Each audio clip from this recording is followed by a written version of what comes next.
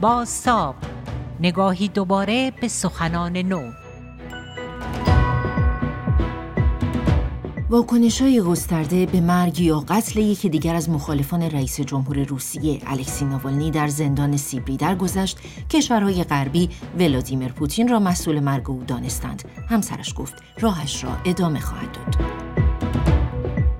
اینجا لندن، رادیو ایران اینترنشنال و این بازتاب سرخط خبرهای ایران است. شلر حقانی فرستم، درود بر شما. تولد 4 ژوئن 1976 در مسکو. مرگ مشکوک 16 فوریه 2024 در زندان سپری. الکسی ناوالنی یکی از مشهورترین و مهمترین فعالان سیاسی مخالف پوتین بود. یک وکیل دادگستری که پیشتر بر اساس برخی گزارش‌ها به دستور رئیس جمهور روسیه مسموم، بعد از بازگشت به کشورش بازداشت و نهایتاً به گذراندن نزدیک به 2 دهه در زندان محکوم شد. با اعلام مرگ مشکوک این چهره شناخته شده در سطح جهان، کسی که با توجه به ویدیوهای منتشر شده از زندان تا 1 روز پیش از مرگش دست کم در ظاهر هیچ علائم بیماری نداشته، موجی از واکنش ها به راه افتاد. از رئیس جمهور آمریکا که پوتین را مسئول این اتفاق دانست: میدانید مثل میلیون ها نفر در سراسر جهان من هم از شنیدن این خبر مرگ الکسی ناوالنی خشمگین شدم، ولی تعجب نکردم. او با شجاعت در برابر فساد، خشونت و تمام اعمال نادرست دولت پوتین ایستاد. در پاسخ پوتین دستور مسموم سازی اون را داد. او را دستگیر کرد، او را به جرایم ساختگی متهم و محاکمه کرد، او را به زندان فرستاد، او را در انزوا نگه داشت. با این حال حتی اینها هم نتوانست او را از افشاگری دروغ‌ها باز دارد. حتی در زندان او صدای قدرتمندی از حقیقت بود که وقتی به آن فکر می‌کنید واقعا شگفت‌انگیز است. و او می‌توانست پس از تلاش برای ترورش در سال 2020 که او را به سرحد مرگ رساند، در تبعید به زندگی امن ادامه بدهد. ولی او که در آن زمان خارج از کشور بود به روسیه بازگشت، با علم به اینکه اگر کارش را ادامه دهد احتمالاً زندانی یا حتی کشته خواهد شد. اما باز هم بازگشت، چون عمیقاً به کشورش، به روسیه ایمان داشت. اگر گزارش‌های مرگش درست باشند و من دلیلی برای شک در آنها ندارم، مقامات روسیه داستانی را خودشان خواهند گفت. اما اشتباه نکنید. پوتین مسئول مرگ ناوالنی. پوتین مسئول است. تا کنشگران و فعالان ایرانی که رئیس جمهور روسیه را با رهبر جمهوری اسلامی مقایسه کردند و مرگ ناوالنی را جنایت تازگی یک دیکتاتور دانستند. ناوالنی که بیش از 3 سال پیش یک بار به دلیل مسمومیت تا 1 قدمی مرگ رفته بود، اوایل سال 2021 به روسیه بازگشت و مطمئن بود آنجا دستگیر می شود. همین اتفاق هم افتاد و به محض ورود در مقابل دوربین‌های خبرنگاران بازداشت شد. ناوالنی پوتین را جنایتکاری می‌دانست که روسیه را به ورطه نابودی کشانده. او از منتقدان سرسخت سرکوب‌ها و فسادهای موجود در کشورش بود و از مخالفان جنگ با اوکراین. بعد از اعلام خبر درگذشت این مخالف خستگی ناپذیر پوتین در 47 سالگی، سخنگویش اعلام کرد مقامات روس علت مرگ را مشخص نکردند، جسدش را تحویل ندادند و در حال وقت کشی‌اند. یولیا ناوالنیا، اقتصاددان و همسر ناوالنی، هم در آخرین اظهاراتش گفته او با گاز نوویچوک مسموم شده و به زودی جزئیاتی را درباره علت مرگ او فاش خواهد کرد.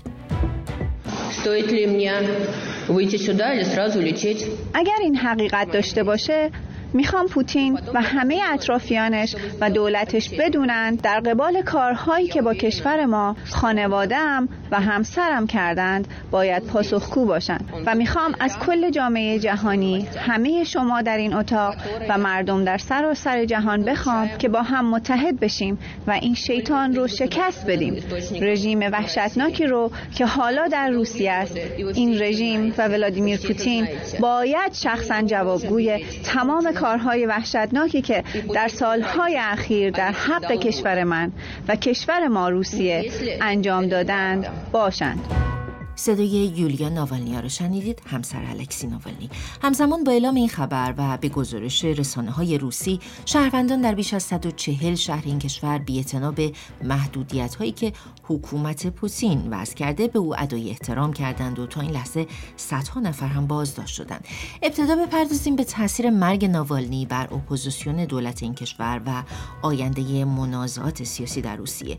امیر چاهکی، تحلیلگر مسائل روسیه، در برنامه 24 نهار به همکارم فرداد فرهزاد گفته مرگ ناوالنی تاثیر بدی بر اپوزیسیون این کشور خواهد گذاشت، اما بر موقعیت پوتین نه.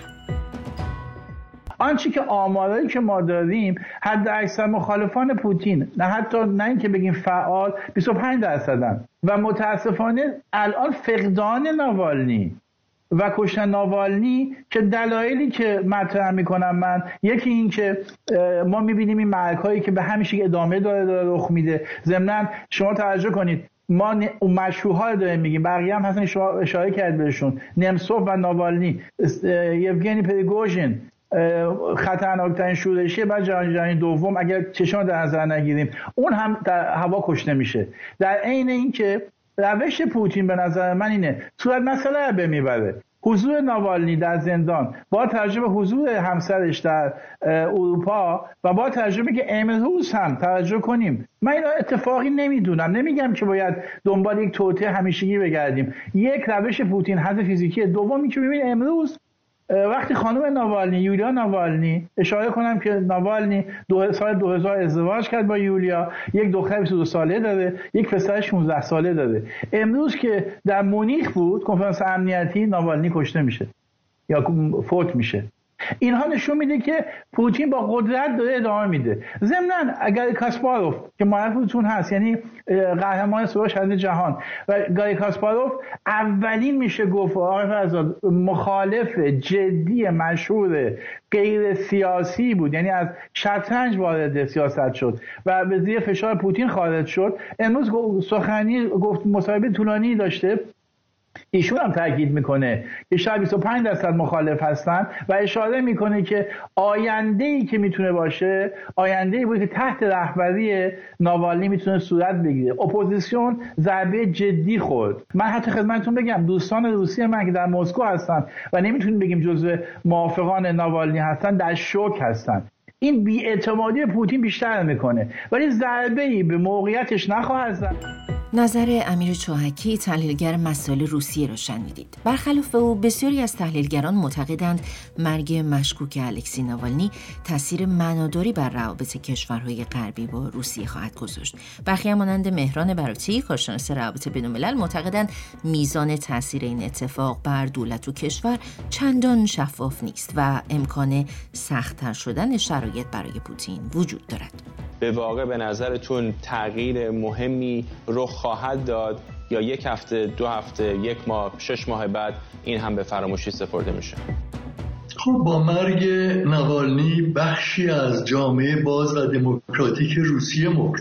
ناوالنی بعد از محکومیتش در سال 2020 که به آلمان آورده شد و در برلین تحت مراجعه قرار گرفت، داوطلبانه به روسیه برگشت که نقش تاریخی خودش رو ایفا کنه. در تفکر او یک اصل اساسی وجود داشت و اون زیستن در راستی بود. این زیستن در راستی برای او در حقیقت سرنوشته بود و همراهانی هم که او داشتن همین طرز تفکر رو داشتن. الان 2 زندانی دیگری که همراه با او زندانی شدن، آقای ولادیمیر که 27 سال حبس گرفت و همراه جوانترش که 6 سال حبس گرفت، این هر دو هم در خطری برابر با اون که بر سر آقای ناوالنی اومد قرار داره. اما در مورد فرد ایشون باید بگیم که درجه تاثیرگذاری ناوالنی در جامعه روس هنوز به اندازه کافی شناخته شده نیست. یه نمونه رو فقط اگر عرض کنم، ایشون یک ویدیویی تهیه کرده بود با تیتر دوستها و شیادها در کاخ کرملین که بررسی کرده بود تمام فساد دستگاه سیاسی و نظامی پوتین رو. این ویدیو در شرایطی که محدودیت‌های 100% وجود داشت و سانسور کامل وجود داشت، 25 میلیون نفر روس این ویدیوها رو دیدن و نگاه کردن. هر جا که ناوالنی سفر میکرد همواره هزاران نفر با او همراه می شدن. من فکر می کنم این ارتباط بین المللی با اون چی که درون روسیه میگذره، این دو با هم میتونن شرایط رو برای پوتین سخت بکنن و ما این البته قابل پیش بینی نیست این مسئله. ما فکر میکنم که بر صورت زیاد روی این حساب نکنیم که بله چون مردم روسیه الان در شرایط بعد جنگی، در شرایط بعد از فروپاشی تا جمهوری شوروی تونستن سر پای خودشون بایستن، همیشه برای همیشه مدافع پوتین خواهد بود. فکر نمی‌کنم اینطور باشه. رجب سفروف مدیر مرکز مطالعات ایران معاصر در روسیه اما با دو کارشناس قبل مخالف است و حتی تحلیل آنها را عادلانه نمی‌داند. بخشی از نظرات او را در گفتگو با فرداد فرساد بشنوید. اولا بیایید به منطق نگاه بکنیم.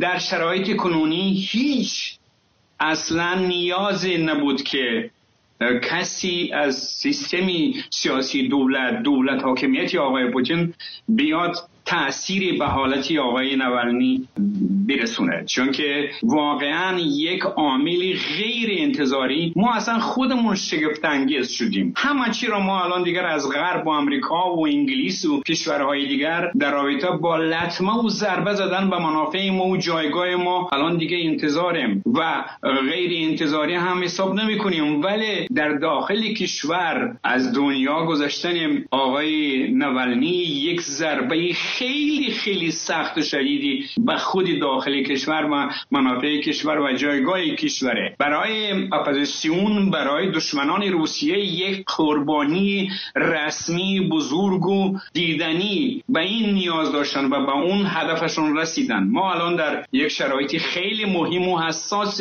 کمپانی انتخابات رئیس جمهور هستیم و امروز محبوبیت جناب آقای پوتین 82%. شاید کمی اشتباه باشه 1 یا 2 3%، ولی ممکن در حدود 80% مردم جمعیت روسیه خیلی و هم مطمئناً راهبر خودشون را برای 6 سال دیگه میخوان انتخاب بکنن جناب آقای پوتین رو. این واقعیت داره. چرا در این حالت آقای پوتین یا سیستم سیاسی اون بیاد یک کاری رو انجام بده که استخوان پرتافتن به دهان گرگ این چهره جمع شده غرب و آمریکا است. بنابراین هیچ نیازی نبود. صدای رجب سفروف مدیر مرکز مطالعات ایران معاصر در روسیه رو شنیدید. اما اجازه بدید کمی هم از بعد تاریخی به این موضوع نگاه کنیم. تورج اتابکی، پژوهشگر ارشد پژوهشکده بین‌المللی تاریخ اجتماعی، معتقد است این اتفاق قتل سیاسی است و او تردید ندارد رهبران کشورهای غربی پوتین را رها نخواهند کرد.